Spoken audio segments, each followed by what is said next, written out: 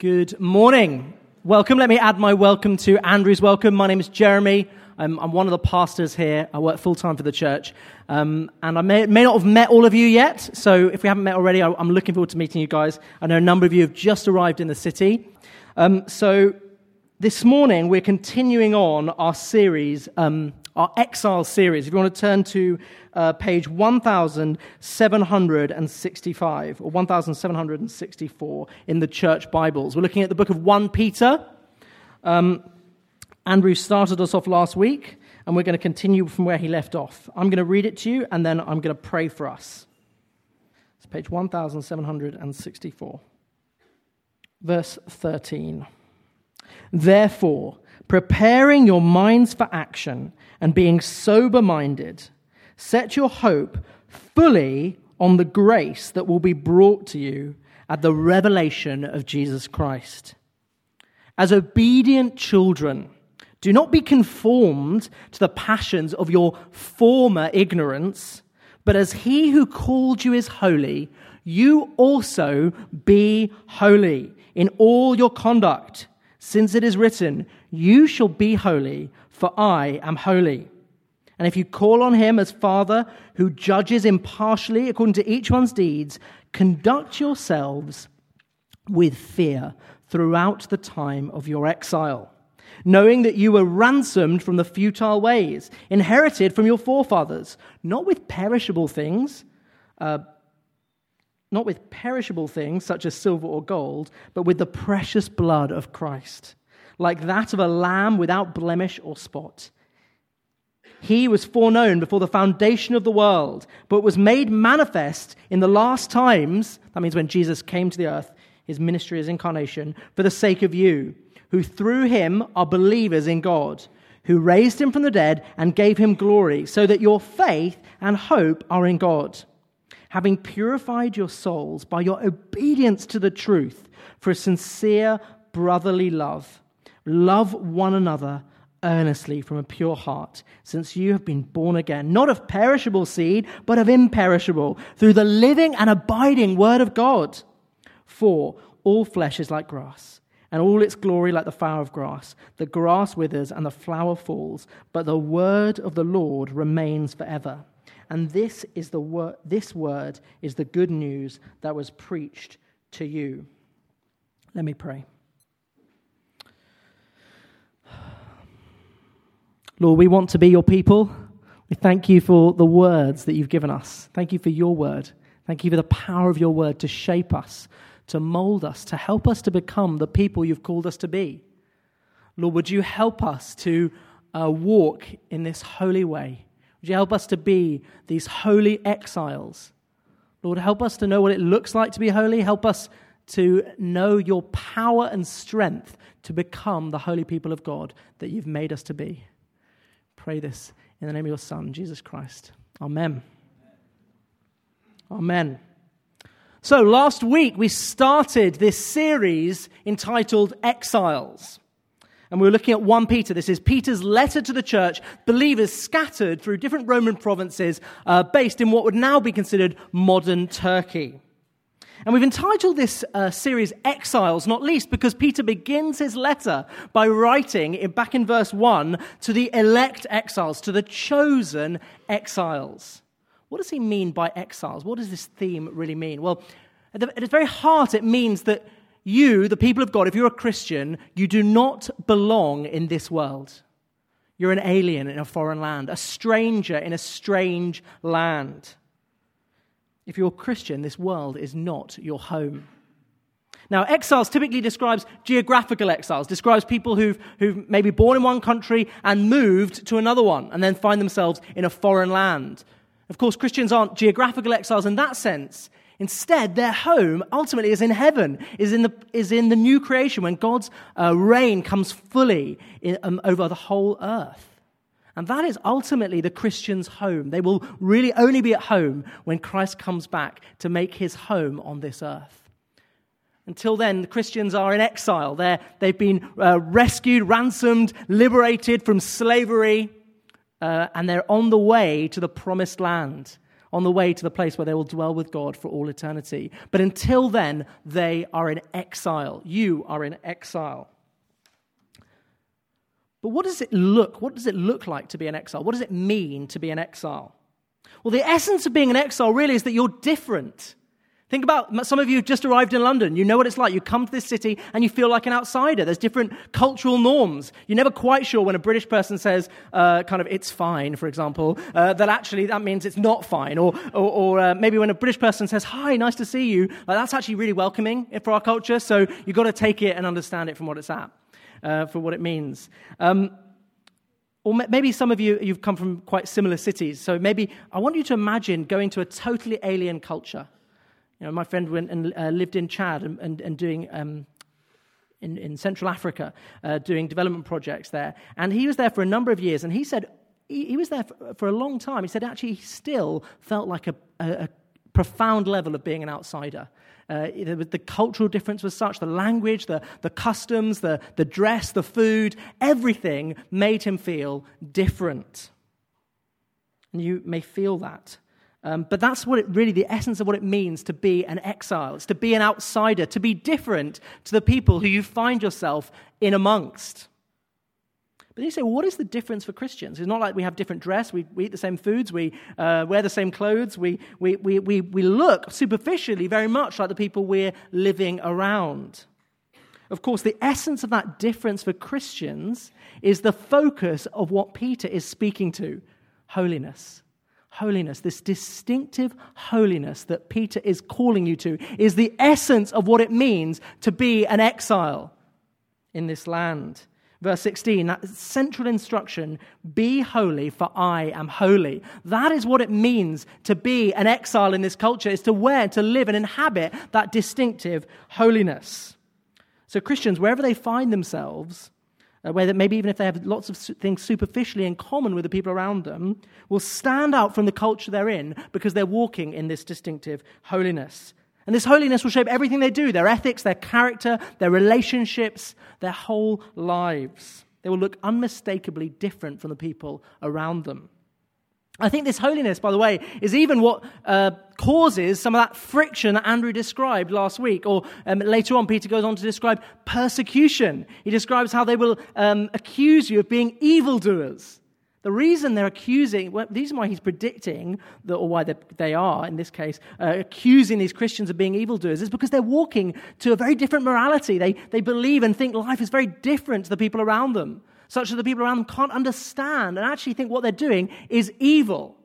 Think about if anyone ever said to you, Christianity is so repressive in its sexual ethic, or Christians are so bigoted. In a sense, that's kind of what he's talking about here, that in some way they're going to persecute you and consider you evil because you're walking to a very different drumbeat. But this morning I want to unpack this distinctive holiness.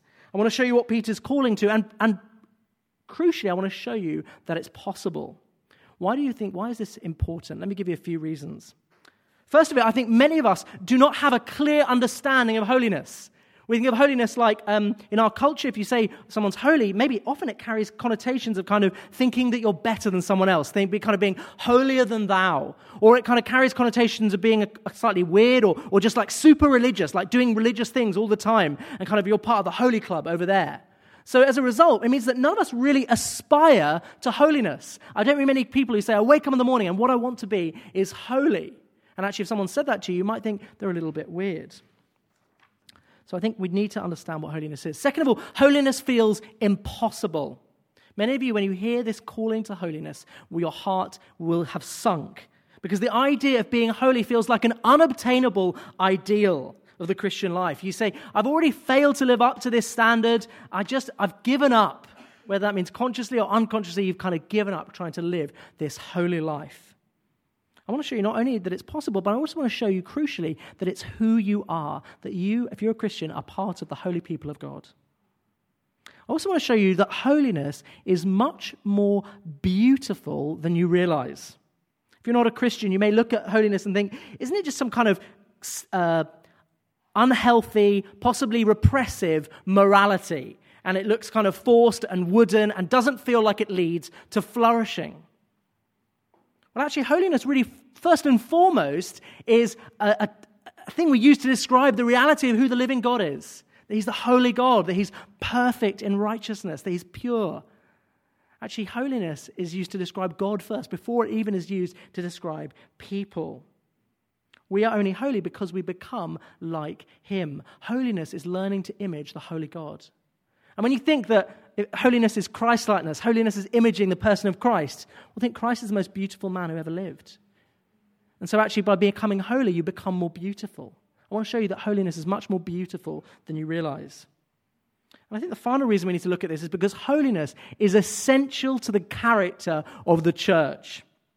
Matthew 5, Jesus says, this is talking to Christians, says, who are his disciples, "You are the salt of the earth. But if the salt has lost its taste, how shall saltiness be restored? It is no longer good for anything except to be thrown out and trampled under people's feet." He's saying if salt loses its distinctive taste, it is worthless. A little bit, it just becomes like white grit, like good for no purpose at all. Saying actually the church, in its essence, must hold on, must maintain, must grow in this kind of distinctive holiness. Because if the church loses this, what is it? You know, if the church just looks like everybody else, then they're not really exiles anymore. They become part of the nation that they inhabit. So Peter is using, as we look at this passage, Peter's using something of the grand narrative of the Christian life. He talks about where they've come from. He talks about who they are now, and he talks about where they're going. And I want to use that framework to unpack this vision of what it means to live in distinctive holiness. So first of all then, leave behind your old ways. Leave behind your old ways. Now, holiness is more than sin avoidance, and we're going to come on to that. But at the very least, Peter is calling the disciples, calling the Christians, calling us, calling you to a kind of rejection of their old ways. A rejection of and what he describes in verse 14, he says, "As obedient children, do not be conformed to the passions of your former ignorance." Do not be conformed to the passions of your former ignorance. Peter's saying, do not let your lives be shaped by sinful desires. He's not surprised that you're going to have these desires. He wouldn't need to say this instruction if you didn't experience these desires. So the presence of these desires is not the problem. The problem is when you allow them to shape your life. He's saying don't allow sexual desire, lust for anybody who's not your wife or husband to shape your life. Don't allow pride, the desire for glorification of the self, the desire for status and adulation. Don't allow that to shape your life, to inform or shape your decisions. Don't allow that to flourish in your life, or the desire for the love of money, the desire for wealth. Don't allow the love of money to shape your decisions. Saying, do not be conformed to these sinful desires. Peter's saying, don't tolerate them, cut them off, say no to them. I think this has implications if you're not a Christian and if you're a Christian. First of all, if you're not a Christian. If you're not a Christian, you've probably assumed that this call to holiness means losing your freedom, right? You think, holiness means obedience to God, therefore I'm going to have to kind of lay down my freedom. I'm currently in control of my life. I decide what's right and wrong for myself. I decide what's good or evil. And so becoming a Christian would mean laying down my freedom. But I would suggest that this description here that Peter's giving tells you that you're not as free as you think you are. You're not as free as you think you are. This language of being conformed it describes a kind of external pressure on you.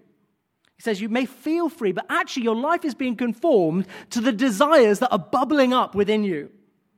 You can see this in extreme cases. You can see the man who set his heart on success, and success has become the driving desire of his life, that everything becomes conformed to that desire. He loses friendships. He gives up his free time, all for that desire for success. You see this when sometimes people are kind of so consumed by sexual desire that it leads them to make all sorts of wrong choices. Like they might commit adultery and end up losing their marriage and their relationship with their family and all sorts of things because they've allowed sexual desire to kind of rule their lives.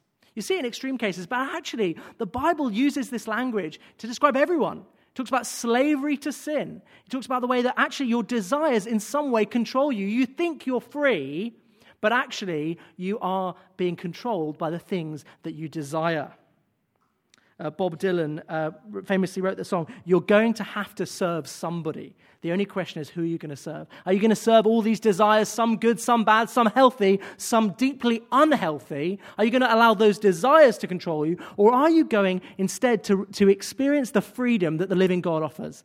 See that, and we talked about this, we'll see this later. He uses the language of liberation, of being ransomed. He's saying, actually, the living God is offering you an opportunity to come and walk with him and experience freedom, the freedom of obedience, the freedom of knowing what's right and wrong, and the freedom of walking in his ways, that you're not controlled by those old desires. Ultimately, are you going to follow those desires, or are you going to follow the living God who loves you and knows what's best for you? That's the question for you. But if you're a Christian, I think this has implications too. It says, don't you realize you've been set free from these empty ways?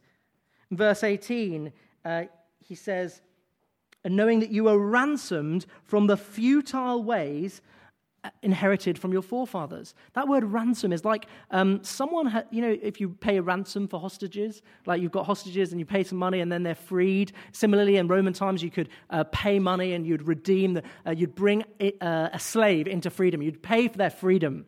That's the language that Peter's using to describe, saying, you have been set free. You've been liberated from these old ways, from these futile ways. He's saying, you've been set free. Why would you then go and submit yourself to slavery again? Like a man who's been released from prison, the shackles have come off, is walking in freedom, and then voluntarily goes back into prison and submits himself to slavery, submits himself to incarceration again. Do you notice that word futile? Futile really can also be translated kind of empty, saying, why would you've been liberated from these empty ways. If you're a Christian, he's saying, don't you realize that sin is empty? Don't you realize that those desires, those sinful desires that you all experience, to follow those would actually just lead to emptiness? Think about that sexual high that you were pursuing, but actually it just fades quickly. That desire for success, that you get one achievement, you've made it, you were pursuing that for so long, and soon enough that feeling of privilege and joy or whatever you had when you got that success fades, and you think, okay, what's the next thing and the next thing and the next thing? Or that extra money that you set your heart on, that you think, I just really need some more money. I really need to get this pay rise and to be here. And then suddenly, quite quickly in your life, you realize you're spending that money and it hasn't really changed your happiness, hasn't really changed anything, and you're still wanting more. Rockefeller, the one that was once the richest man in the world, they said, how much money is enough? He said, just $1 more. If you're a Christian, he's saying, don't you realize you've been ransomed, you've been liberated from these ways that are empty, that will not bring the fulfillment and satisfaction that you think they will? And they belong to your former life. They belong to your former ignorance, a time when you didn't know better. Now you know better. Why go back to them? Don't you realize? Interestingly, I think what Peter's describing here is not just responding to the desires inside yourself. He's also talking about being conformed to the culture that you're in. He says in verse 18, the futile ways inherited from your forefathers. Inherited from your forefathers. He's saying, actually, there are ways which you've inherited that you're a part of the culture that you're in. He's saying you've been liberated from those ways too. He's saying don't turn away, not just from the desires inside you, but also from the empty ways of your culture. Instead, walk in God's ways. Of course, it's using the word forefathers. It might not be that literally you're following your parents, but we're all a product of the culture that we're in. We're all being shaped by some of those ways that Peter describes here. And really what this is speaking to is the reality that holiness, the distinctive holiness that Peter is describing here, requires that you are prepared not to conform to the culture that you're in. Peter is calling them not to conform. Being a holy exile requires a willingness to not to become like the culture that you're in, but instead walk and stand in this holy distinctiveness, even if everyone around you thinks it's crazy. Now, of course, I know that the pressure to conform is so strong. All of us experience that pressure, that desire to fit in. In fact, every minority culture, when they're in a majority culture, experiences that pressure. I don't know if Yorkaba hasn't given me permission to share this, but I'm sure she's fine. She was telling me about, she's second generation Ethiopian Eritrean heritage, and she said when she was growing up, her parents were like, kind of could see the fact that she was becoming more British, like she was adopting the British culture, and they're in one culture, and they're observing it. It's almost going to happen if you're part of a culture, if you're growing up in a majority culture, that if you're the minority there, that you're going to, by nature, just start adopting the ways of the culture that you're in. But more than that, we all want to be liked. We all want to fit in. We don't like the idea of being different, of being an outsider. That doesn't feel nice. We don't want people to think that we're weird. I mean, conformity feels safe, doesn't it? Like some of you grew up and thinking, if I wasn't sure quite what to do, I did what everyone else was doing. That's pretty normal. That's part of human nature almost. Many of you have grown up with the assumption that you can't go too far wrong when you follow the norms of the culture and the people around you. But Peter is saying the exact opposite of that. He's saying, actually, you've been liberated from these empty ways. Now don't conform to the pattern of your culture. He starts with the assumption that you will be different. So you need to settle within yourself that you're okay being an outsider to this culture, that you're not going to fit in perfectly with the people around you. There will be elements of this cultural moment that clash with your faith. And that will be true in every culture. Different things will clash with your faith in different cultures, but in every culture, the Christian faith will have kind of clashing points, so to speak.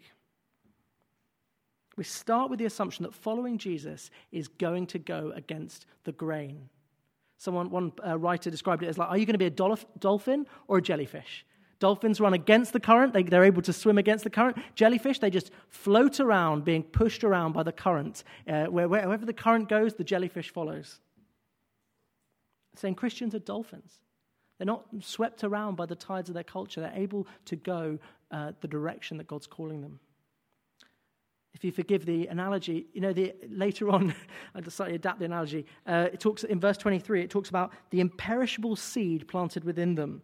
The living and abiding Word of God. The Word of God is like a rudder on the ship. As the tides come, the Word of God is steering you through that direction. Meaning they don't just follow the currents, but they're following this fixed agenda. They've submitted themselves to the Word of God, to God's agenda. And I think you must settle this ahead of time. You're all going to come into situations in your friendships. Maybe some of you are new to university, some of you are new to workplaces, and there are going to be times where your value system clashes with the values of the people around you. And you need to be prepared for that and ready to stand your ground and to be courageous. If you're new to London, you're new to a workplace, are you ready? Are you ready for the moment when your colleagues say, well, it's the way we do things around here. It's just natural. We just lie to our clients. That's normal. Are you ready to be like, well, I'm sorry, I can't lie? Or if you get to university, and are you going to be the one student who treats every other student with dignity and honor, rather than isolating yourself into cliques and thinking that some students are better than other students?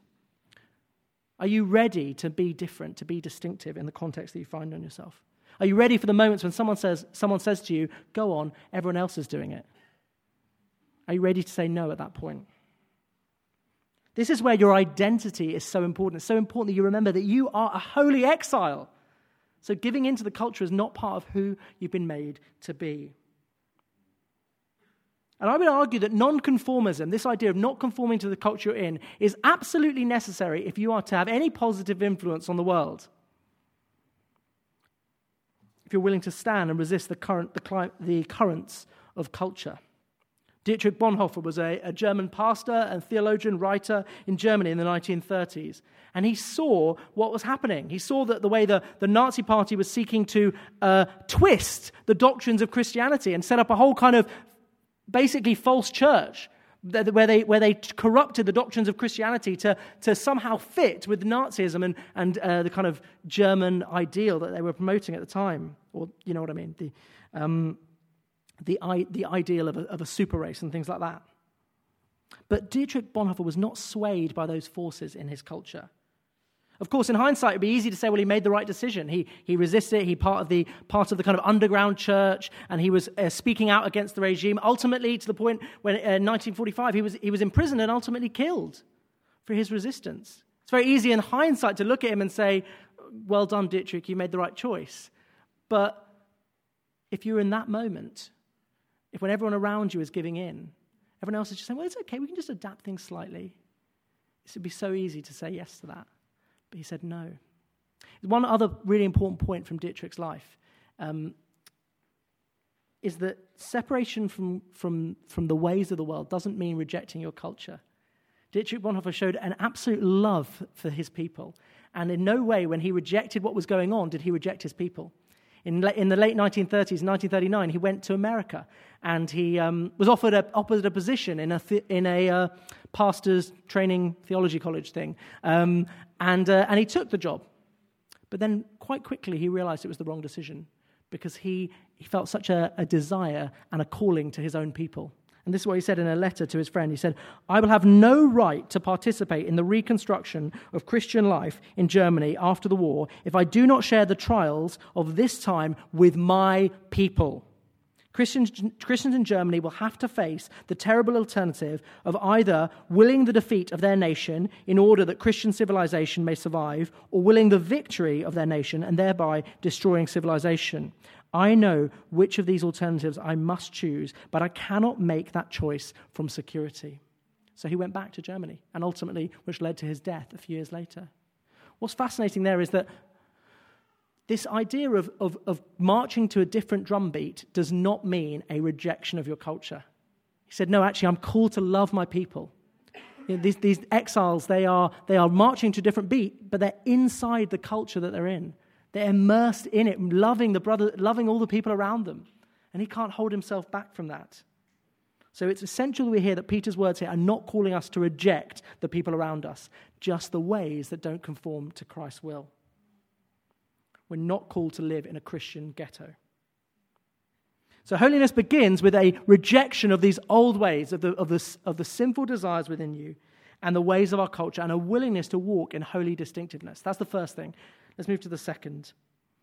Embrace your holiness. Embrace your holiness. Peter's vision of holiness is much more than just a rejection of your old ways, a rejection of these desires within you that don't conform to God's will. It's also a matter of who you are. Peter is speaking directly to their identity. In verse 14, he describes them, it's written here as obedient children, but actually, literally, it's translated as children of obedience. He's saying, actually, you've become children of obedience. You've become a people marked by a new character, by this holy obedience. It's not simply a command to be obedient, but a reminder that their character and nature has changed now that they follow Christ. Earlier on, at the beginning of 1 Peter, he talks about the idea that they've been born again. At their salvation, they died to their old lives and have been given a new life in Christ. They've become a new person. The old man is gone. The new man is here.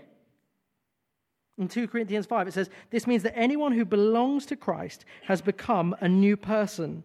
The old life is gone, a new life has begun." This is saying that becoming a Christian is much more than just dropping a few things and maybe taking up a few spiritual habits. It's about a total transformation of who you are. But it's not a transformation that you need to just kind of grasp at and do yourself. Actually, it's a transformation that has been started in you, that you've been given new life. You're now a child of the living God. Of course, that means that you have a new relationship with him, the new privilege of calling out to God as Father, but it also means that you are now marked by a family resemblance. Family resemblance is a real thing. Some of you growing up are starting to lament the fact that you can see that you're like your parents, whether you want to be like your parents or not, you are like them. Jen sometimes complains to me about Caleb. She says, he's very in your face, energetic, he never gives me any space, he has no sense of personal space, he's an extrovert, and he chews everything. And I'm like, well, I'm sorry, he's my son. All those things are true of me, therefore they're true of him. We can't run against biology. Fortunately for all of you, the family resemblance you have is not towards me, but to the living God. As you grow in Christ, you have become a child of God, just in the same way that Caleb is growing to look like his father, so you will grow to look like your heavenly Father. That's an absolute privilege. This is why Peter can say to them in verse 15, "But as he who called you is holy, as the living God is holy, so you also you also be holy in all your conduct. He can encourage them to be holy because of their status as children of God. So that means if you're not a Christian here and you're saying, what is all this? I could never imagine the lifestyle that they're talking about and what they're calling me to. That is true. If you're not a Christian, you can't just try and adopt the ways of Christianity and say, I can basically be a good person and I don't have to follow Jesus. I just start to do all the moral stuff, as people have tried throughout history. He's saying you can never do what Peter's describing here unless you become a child of the living God. It means holiness is part of your identity. It's part of your new nature. And I think it's essential that you remember this in your battle against sin. When sin comes knocking, you can say, no, that belongs in my old life. I'm a new person now. I'm part of the holy people of God. This sin, this desire that felt so normal and right before, it's not part of who I am anymore. That's part of my old life. That's gone. That's dead. I'm part of the holy people of God now. It's easy to feel defeated by your sin. It's easy to feel like just a sense of, I'm totally sinful. My sin is ever before me. My life is just a mess. I think this truth is so important to remember when you feel like that. To say, no, actually, I've been made part of the holy people of God. And as much as I see sin in my life, that sin is not who I am.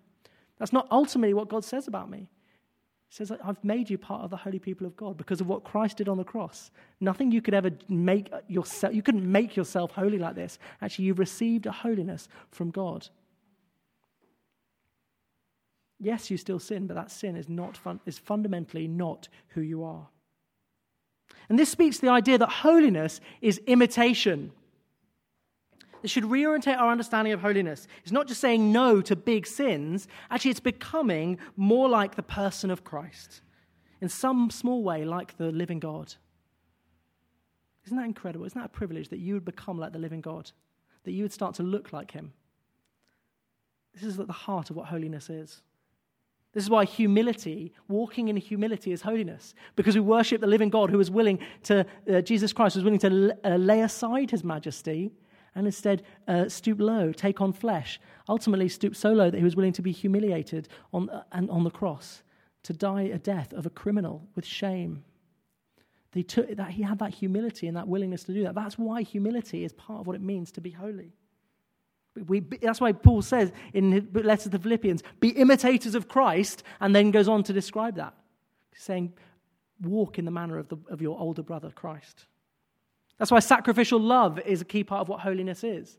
Because we worship a living God who was willing to sacrifice his life for us out of his love for us.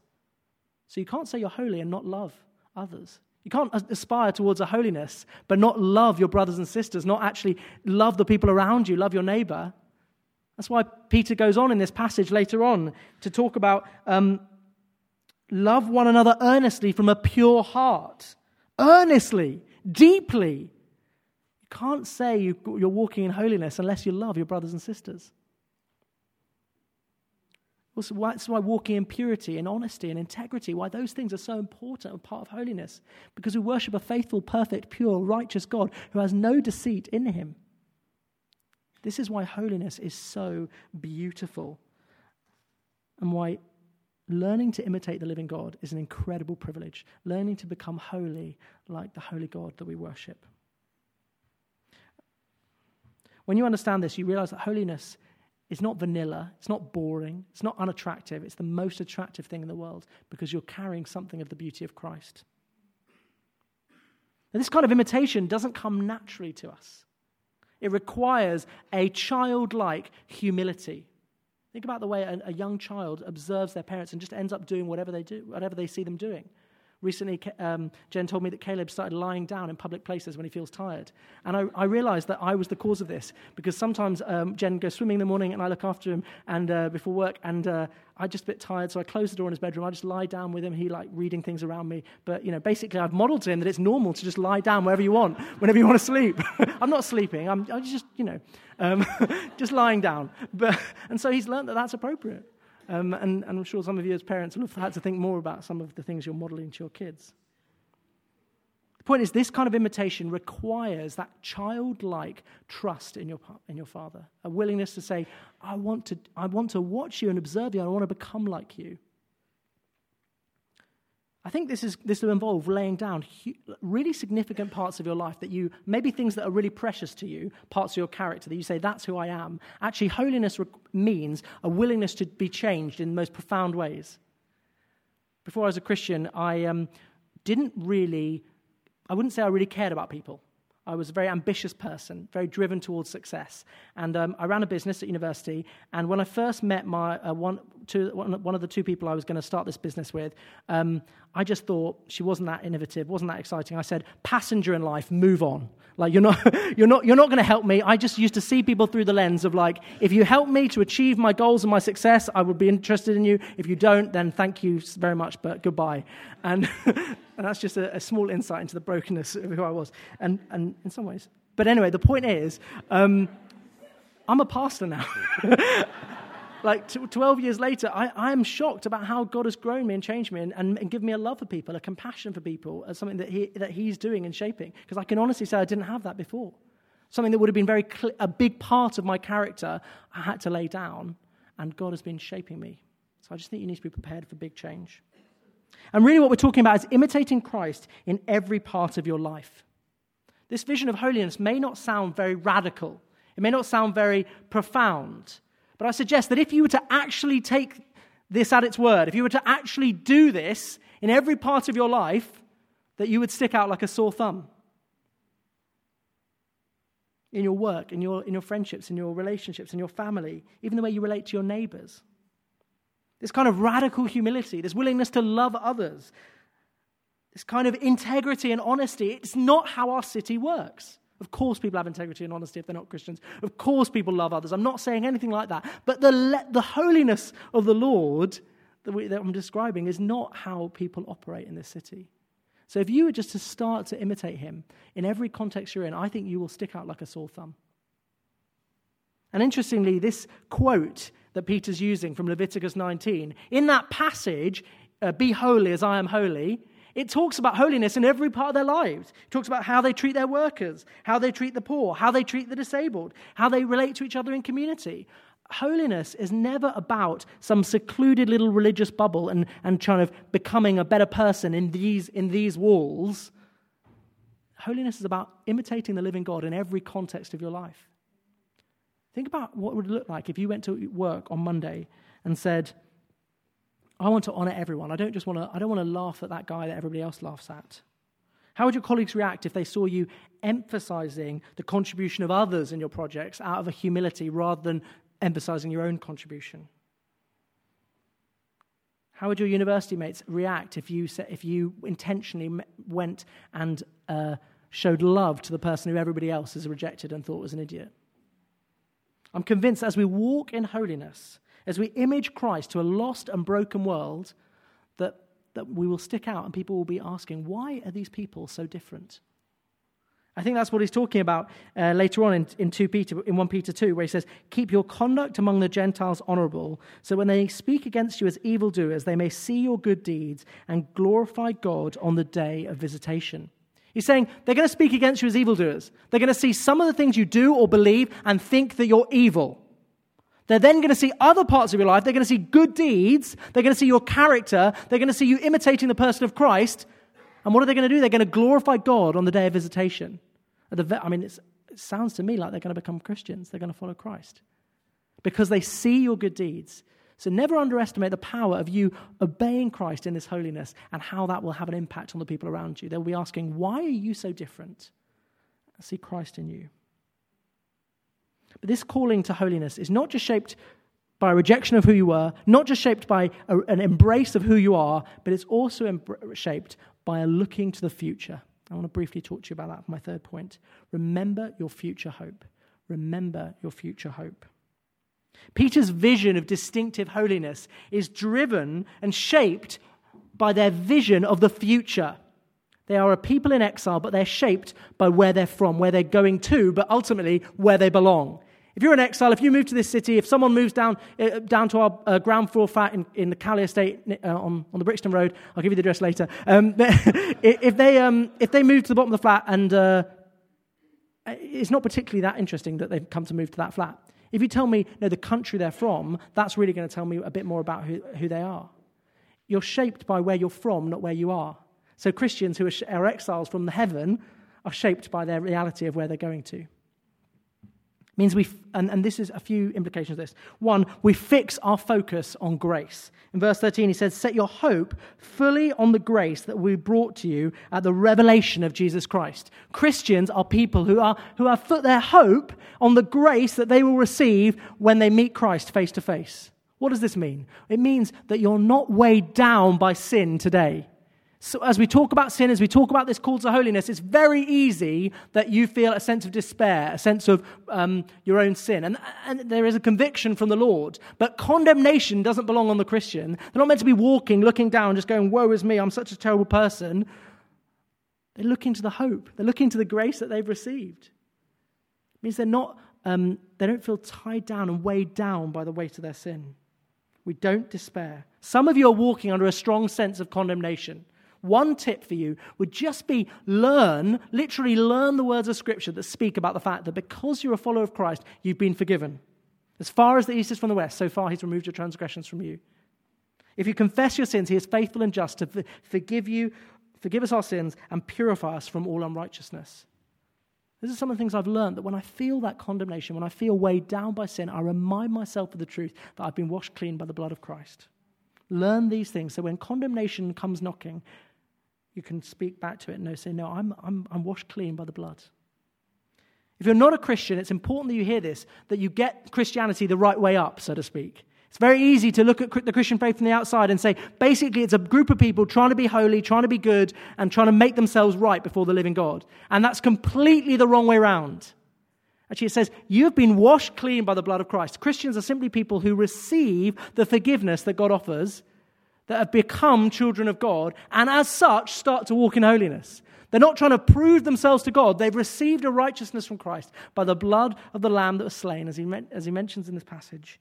And so they are washed clean. So do not make the mistake of thinking Christianity is about you trying to a self-improvement exercise. Instead, see it as a gift from the living God. Second of all, it means we walk in fear. In verse 17, Peter describes how we walk in fear throughout the time of our exile, because we worship a Father who judges impartially according to each one's deeds. This is not the fear of judgment. What I mean by this, it's not the fear of losing your salvation. It can't be, because he's just talked about the grace they're going to receive, how they're going to be welcomed into the family of Christ, the family of God. It's not talking about that. It's talking about an anticipation of being held accountable for how you've lived your life. Christians are people who walk soberly in knowing that one day they will meet Christ and will in some way give an account for how they've lived their life. Even though they're going to receive salvation, that's not up for discussion. That's not in question if you receive the blood of Christ. Still a case that your life will be weighed in some way. In 1 Corinthians 3, it talks about a man being saved as if escaping through fire. He's received salvation, but his life has been burned up and it's just been chaff, just been useless. Saying, actually, no, you want to be living a kind of life that one day Jesus will say to you, well done, good and faithful servant. There's a sense of soberly walking in life, knowing that one day you'll be held accountable for how you've lived your life. Grace doesn't mean that it doesn't matter how you live now. And thirdly, and this is probably the most important point to end on, you walk with one eye on the future hope and the future heaven, the future home, because you know that this struggle will one day be over. Being an outsider is difficult. Being an outsider, being an exile, that's not easy. The struggle against sin is not easy. It's going to feel hard at times. And it's really important to remember that one day we're going to a place where there's no more suffering, no more crying, no more mourning, no more pain, and no more sin. That the flesh that we wrestle with today will one day be gone. That will be new creations standing before the holy God for all eternity. What a privilege. What a thing to look forward to. Hallelujah. So as we conclude and the band come up, I want to suggest to you really that Peter has painted us a beautiful picture of what it means to be a holy exile. It means people who reject their old ways. It means that it might be that the Holy Spirit, as we worship or now, is putting his finger on parts of your life that you need to cut off. Things that you need to say, actually, no, that's not part of what it means to be a holy person of God. They're people who've decided they don't conform to this world. They've decided ahead of time that they are part of these holy exiles, even if people scorn you. They're people who've taken hold of the holiness that they've received and are seeking to imitate the living God in every part of their lives. And they're people who have their eyes fixed on the future grace, the grace that they've received that's washed them clean, and the grace that they will receive when they meet Christ face to face. I want to end with one thought, which is that holiness is consecration. Think about the idea in the temple. They would consecrate certain objects, and they would say, this is dedicated to the Lord. This is set apart to him. This table, this cup, whatever. Saying this is dedicated to God. That is what holiness is. It's about you saying to God, I want to give you everything of my life. I want to dedicate my whole life to you. I want to walk in your ways. I want to be your obedient servant. I want to be consecrated. I want to be set apart for you. Ultimately, holiness is about you laying down your life to the living God. If you're a Christian, that means as we worship now, as we take communion, it's an opportunity for you to consecrate yourself again. To say to the living God, I want you to have everything in my life. I want you to cut off old ways, and I want to be your holy vessel in every part of my life. And actually, this also speaks to you if you're not a Christian. It says the very essence of what it means to become a Christian is to give your life to God, to receive his forgiveness, but ultimately to say, God, I want to be yours. I recognize that I'm yours because you made me. I was yours from the moment I was conceived, before I was conceived. But I want to be yours now. I want to live in line with the reality that I am yours. I want to give my life to you. That's what it means to become a Christian, to surrender everything and to seek to be his disciple, to receive his forgiveness. And actually, as we worship, you're very able to respond, just you and God, if you're not a Christian, just to say to him, God, I want you to have my whole life. I want to respond to you. I want you to be your holy vessel for all eternity. I want to receive the forgiveness that you offer. Come and wash me clean. And you can respond right there and then. If that's you, we'd love to chat to you afterwards. So, we're going to respond and worship here, but I want you guys to stay seated. And we're going to take communion, which is really a wonderful opportunity to remember that behind everything, behind all of this holiness, stands the holiness of Christ, willing to lay down his life, the perfect man who ever lived, gave his life for us. We've received a holiness from him. Let me pray. Lord Jesus, we want to thank you for the gift of holiness. I want to thank you that you have made us holy people of the living God. It's incredible for this holiness that we've received from you. Would you help us as we take communion now to consecrate our whole lives to you? To remind us, maybe there are parts of our lives that don't match up to this, Lord. Would you help us to cut them off? But would you remind us that we are yours? Would you help us to give everything to you? Lord, we're going to sing Heaven Comes Down on Earth, and we want that to be true in our lives, Lord. True that we would live a life that reflects the fact that our home is in heaven and not on this earth. Amen.